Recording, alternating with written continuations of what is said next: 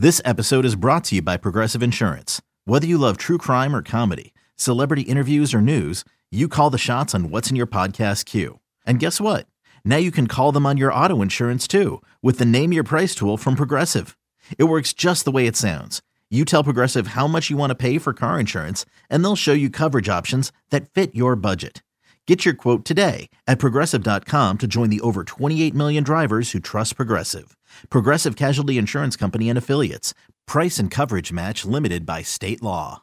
eBay Motors is here for the ride. Remember when you first saw the potential? And then through some elbow grease, fresh installs, and a whole lot of love, you transformed 100,000 miles and a body full of rust into a drive that's all your own. Look to your left. Look to your right. It's official. No one's got a ride like this. There's nothing else that sounds like, feels like, or looks like the set of wheels in your garage. With over 122 million parts, you can make sure your number one ride or die stays running smoothly, so there's no limit to how far you can take it. Brake kits, turbochargers, engines, exhaust kits, roof racks, LED headlights, bumpers, whatever your baby needs, eBay Motors has it. And with eBay Guaranteed Fit, it's guaranteed to fit your ride the first time, every time, or your money back. Plus, at these prices, well, you're burning rubber, not cash. Keep your ride or die alive at ebaymotors.com. Eligible items only. Exclusions apply. This is Bustin' Loose Baseball with Grant and Danny.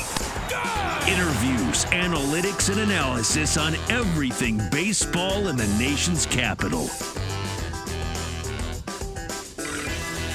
Welcome into episode 42 of Bustin' Loose Baseball. Grant, Danny, and Darius with you. Why don't we start with the saddest tweet of all time? I mean, literally a tweet that'll make you cringe. Nobody did anything wrong. The Nationals were honoring their Players of the Year. The local media was voting on Players of the Year based on the players that are available to them. But if Rock Bottom had a picture, it would be my screen grab of a Nats tweet honoring Hitter of the Year Lane Thomas, Pitcher of the Year Erasmo Ramirez for 2022. Sad horn. Person alone in a raining field looking for a lost puppy. That was what that tweet was. I get it. I mean, you can't say Juan Soto's the Player of the Year. Hasn't been here in 2 months, 3 months, whatever month this is. So, yeah, of who's left, I suppose that's what you do. But it's just one of those things where, Grant, I know I need to lose weight. I know I don't look that good, right? And I'll convince myself. I work out. I try to watch what I eat. And, but this morning I had pancakes, for example, so I'm sure I'll gain 11 pounds. But, every once in a while I'll just see a candid picture, and I'll go, oh, that's what I look like. That was that candid picture. That's what we look like. I'm aware that the team that's going to lead the league in losses isn't very good, and they don't have a lot right now at the major league level. Very clear to me. But when you put it that way, you can't hide. You know what I mean? You can't twist that. You can't turn it into something else that it isn't. You can't go, hey, this was about the Spirit Award or something. No. Those were probably the right selections. And oh my God, just tells you how far away they truly are at the moment. Their leader in home runs this year was Juan Soto, who has not been on the team since the start of August. Their leader in RBI this year was Nelson Cruz, who narrowly beat out Josh Bell, who has also not been on the team since the trade deadline. By the way, crazy that Nelson Cruz, with the year he had, just 10 home runs and a .235 average, led the team in runs batted in. But Lane Thomas, to his credit, was second on the team in homers with 17. As an everyday player, got 500 at-bats, so he'll never have to worry again. What if I would have just gotten 500 at-bats one season instead of being what would have happened? An extra outfielder? Well, you'd have had 17 homers and 50 RBI and 8 stolen bases and hit about 245 with a 710 OPS. And it was not a terrible year for him. I mean, comparative to his peers in the clubhouse, he was the Player of the Year. I mean, you can make the case he was one of their top players this year. In fact, among regulars, his 710 OPS, qualifying full season regulars for the Nationals, that's tops on the board. Guys like Nelson Cruz, 650, and Cesar Hernandez, who played almost every day, 630. So Lane Thomas was probably deserving of the Hitter of the Year award. I probably would have just given it to Joey Meneses for 2 months and said what just happened was awesome and it'll look good 10 years from now when you look back and see his name and you get to tell that story. But if we're going circuit to circuit all season long, there's only a handful of options. And of them, Lane Thomas was the best of those players. Lane Thomas, to me, is still a fourth outfielder. And Lane Thomas, to me, is still a guy with versatility to play probably all three spots defensively on a first division team off the bench, run a little bit, hit for a little bit of power, probably plays better brand of baseball on a better team. We've seen that happen where guys will go somewhere else and it's a 99-win team or whatever, and you've got this role that's carved out, and all of a sudden instead of hitting 240, you hit 287, off the bench in a limited capacity or whatever. That's probably what should be happening, but because Lane Thomas is on the worst team in baseball, which they will be the worst team in baseball by record when the year ends here in a few hours, he got to play 146 games or whatever it was. I like him a hair more than you do, but not much. I'm not a president of the fan club or anything. I'm with you on all the outfield positions. He had a great throw from right field last night that should have resulted in an out, quite frankly. Trace Pereira didn't handle the throw particularly well, backed up the line, and then seemed surprised that a runner was coming and sort of was like, I should probably try to tag him, but by then it was too late. The guy was safe, but it was a really good plus defensive play. He's not world class, but he is a above average outfielder, I think. I think he can be. He's an above average outfielder? Yeah, as a defensive outfielder. Oh, defensively. Yeah, I think so. I thought you meant he's as not a player. He's not a world beater. No. I think he can be. If it all depends on what you are. We talk about this all the time. What's your identity? Who are you next year? If it's a big overhaul, a bunch of spending, 4 new players, and you got to script somewhere, you got to eke by somewhere, you could do worse than having him hit 7th in a pretty good lineup as you're clearly your third best outfielder with an honest to goodness leadoff man, maybe a real legit bopper in a corner outfield spot. Maybe that's Joey Meneses, I don't know. But upgrades are needed everywhere. Nobody's saying that you don't need that. I think you can get away with having that guy in a far less marquee role as someone. I think he can be a 250, 20 homer guy, bottom of the order type player. That's a decent enough outfielder. But we're feeding out of the same trough here. Nobody's calling him a world beater. I mean, we just saw the full season. He wasn't 250 or 20. I guess he's a couple of good weeks away from those numbers. I get it. Like before the year, after the way he played last season, people came in and said, this is what Lane Thomas could be, but we just kind of saw it, didn't we? I mean, he just we saw a lot, to play every single day. Now, I guess the argument could be I always use the term first division, but on what I'll say is a really good team. If he was the left fielder playing 145 games on like the Yankees this year or something, what would those numbers look like? Maybe the argument is that's where he performs better. He's got support. He's, you're the 7th or 8th guy in the lineup, so there's no pressure, and hitting and scoring is contagious or whatever. I don't know. I think this is what he is. I mean, that's kind of exactly what I would have expected. Now, what I didn't expect was that this would be the best season anybody had on the team. Yeah, that's the real point here. Which is tough.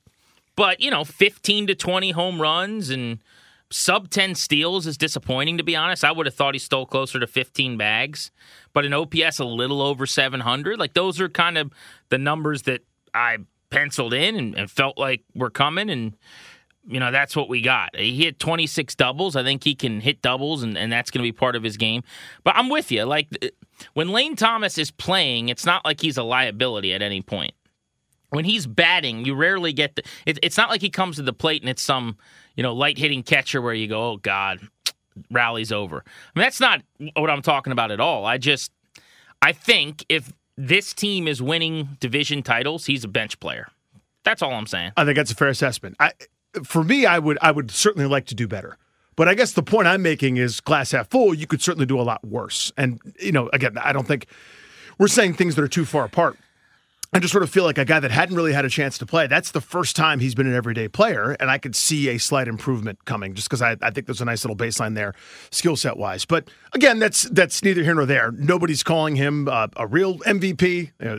Shout out Kevin Durant. Nobody's saying that this is a good State of the Union, that he was their most consistent or best player or whatever. He basically had like a couple nice weeks with 6 months of mediocrity at best. Like I remember that weekend he had like 3 home runs, and then that's a third of the season total. Right, that's what a bench player does. Yeah, it's kind of what happens. You say they could do a lot worse, and I get what you're saying. Like he has tools, but I would just counter with Ildemaro Vargas got called up and had almost 200 at bats and hit 280 with the same OPS.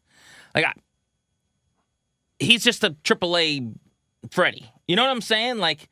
Vargas is or Thomas is? I guess both. Vargas is.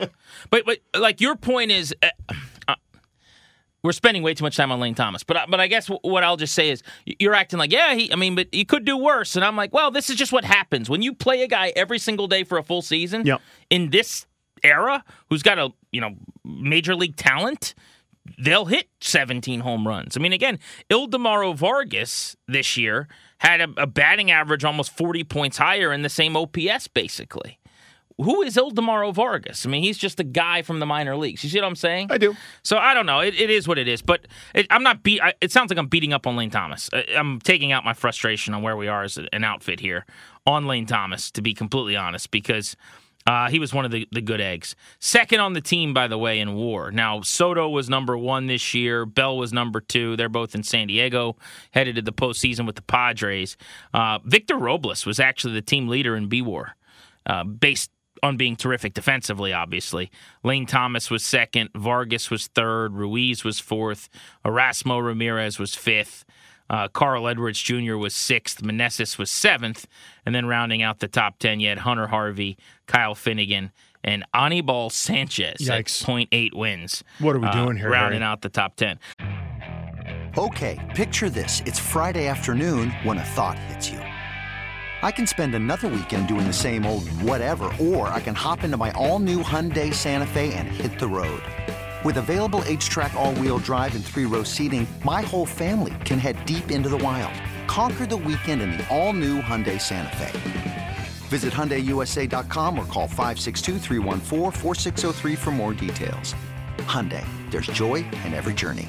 All right, speaking of which, Erasmo Ramirez was their pitcher of the year. This one stung more than Lane Thomas did. Lane Thomas at least, gives you some highlights and some big moments, and it's fun enough watching him. He's got some tools, as we said. He's got some speed, some power, whatever. Erasmo Ramirez is a 32-year-old journeyman. Good story from Nicaragua. Was in Seattle for years as a kind of a tweener reliever starter, then a multi-inning guy, went to Tampa, bounced back to Seattle. Since 18, Mariners, Red Sox, Mets, Tigers, and now Nationals. 59 games and a sub-3 ERA. But his fielding independent pitching, Danny, is 4.14. He doesn't strike anyone out, like 6 Ks per 9.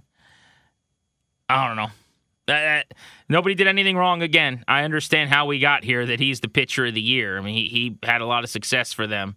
And just whatever role they needed. Like, Josiah Gray can't throw tonight because it might rain. You're starting. 4 innings, 2 runs. Someone just left in the first inning because they couldn't get outs. You're in the game. He has to be stretched out for 4 frames or whatever. So he's given them everything they've asked. And we talked to Mark Zuckerman about this, and he said that apparently Erasmo Ramirez was like giddy about winning this award, and it meant so much to him. And so I don't want to take away from that or belittle that. Like, that's really cool, and I'm really excited for the guy. But, yeah. man, oh man. When the guys that this year are making a combined $60 million, and that number is still going to jump to 70 here within a season or two. That's such a good point. Go 6-20 with a combined ERA north of 7. And, one of those guys makes a start and is now back, who we'll talk about here shortly, in Steven Strasburg. And your journeyman Jag reliever is available. He was 5th in innings pitched on this team. 5th. He made appearances in every role that you could make appearances in. The first guy up out of the bullpen, the opener, the middler, all of it, always available. And in a season where anytime we saw something going okay, with a couple notable exceptions, that guy got shut down, that guy got hurt, that guy got traded, he was available. And again, the larger point with Lane Thomas isn't that to diagnose what Lane Thomas is, you've correctly diagnosed what Erasmo Ramirez is. It's just that was the state of things. That's what this was.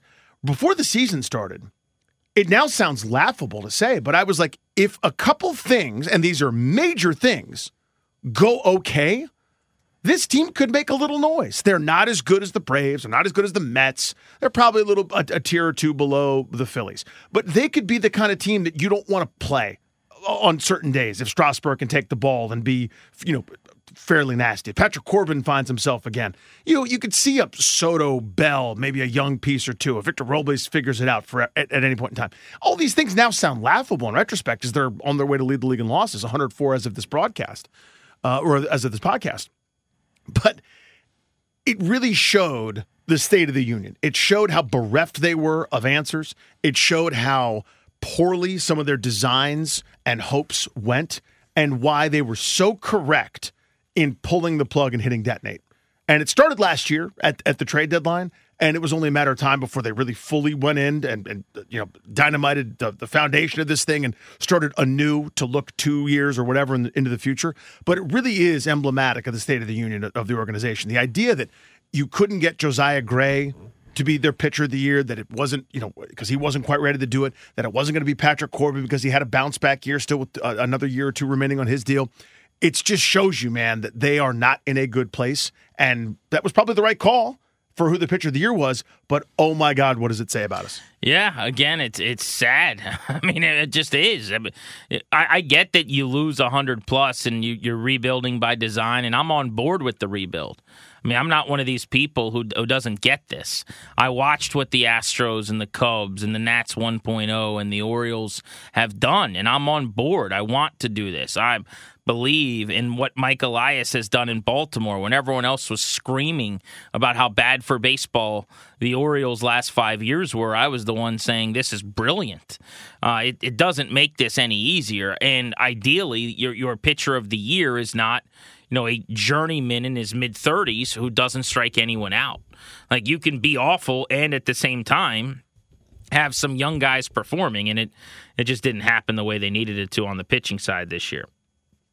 Maybe if Evan Lee doesn't get hurt, he becomes an integral part of maybe not the rotation, but the staff.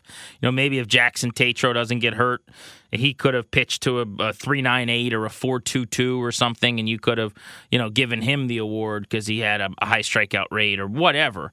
But it just didn't happen that way. All right, the last award they gave out was the Good Guy Award. That was Nelson Cruz. So here's what's interesting about Cruz, who had a really bad year. I mean, just a shell of what they expected him to be. Is on-base plus slugging, .651, lowest since he started playing as a regular for the Rangers back in 2006 when I was in high school. He got 1 year and $15 million in March.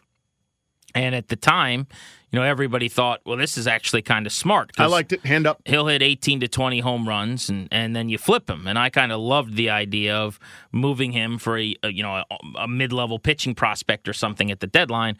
Well, it got to a point where they couldn't trade him for anything. They held on to him to help them in their own clubhouse.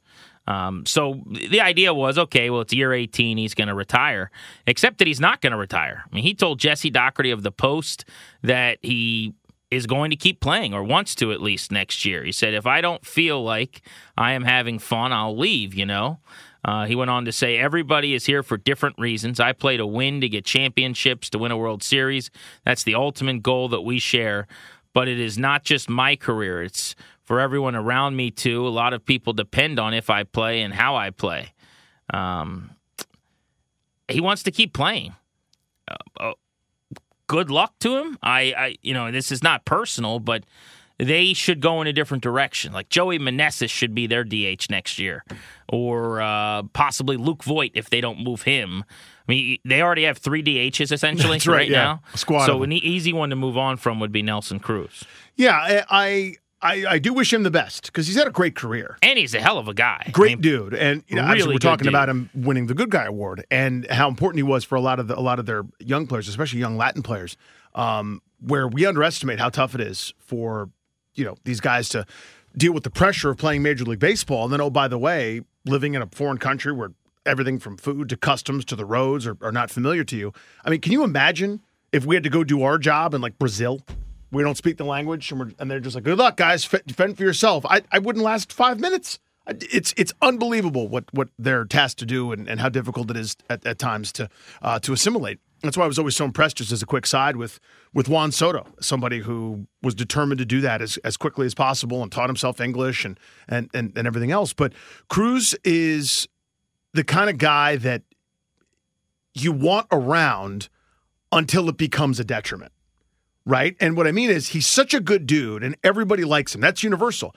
But being well-liked isn't the only criteria for being a Major League Baseball player, right? The skill set clearly diminished. There's no way around that fact. And he shouldn't be getting at bats. In fact, he probably got at bats for too long before this weird eye thing ended up shutting him down. But it's the kind of thing that's awkward, that it's painful, that coaches don't like to do, that good guys like Davey Martinez probably don't really enjoy doing. But this is where we are, man.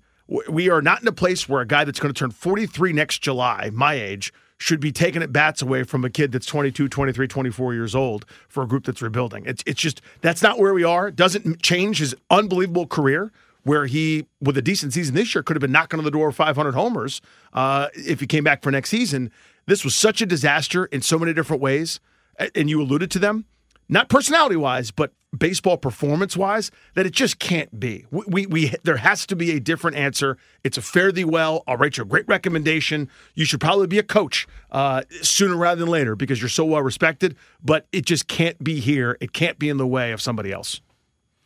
Agreed with all of that, and I think that the plan probably was less to give him all the at-bats all season long and more to just trade him at the deadline, and that backfired, to your point. For those wondering, contractually speaking, Nelson Cruz signed what was a one-year, $12 million deal. Now, the reason I said 15 is because there's a $3 million buyout to not bring him back for next season. So there is a second year, an option year on this deal that, let's just say somehow, he would have hit 43 home runs or something this year and found the fountain of youth, and they wanted to bring him back to be their DH next season. That was a $16 million salary for next year, but it was a mutual option that Cruz will clearly pick up. I mean, he ain't getting $16 million anywhere else. Right. But it doesn't matter because the team won't. And so you buy him out at $3 million, you add that to the $12 million they paid him this year, and he'll get the $15 million for the one season, and that's that's just a no-brainer. I mean, it's not even worth really discussing a whole lot more. That goes without saying.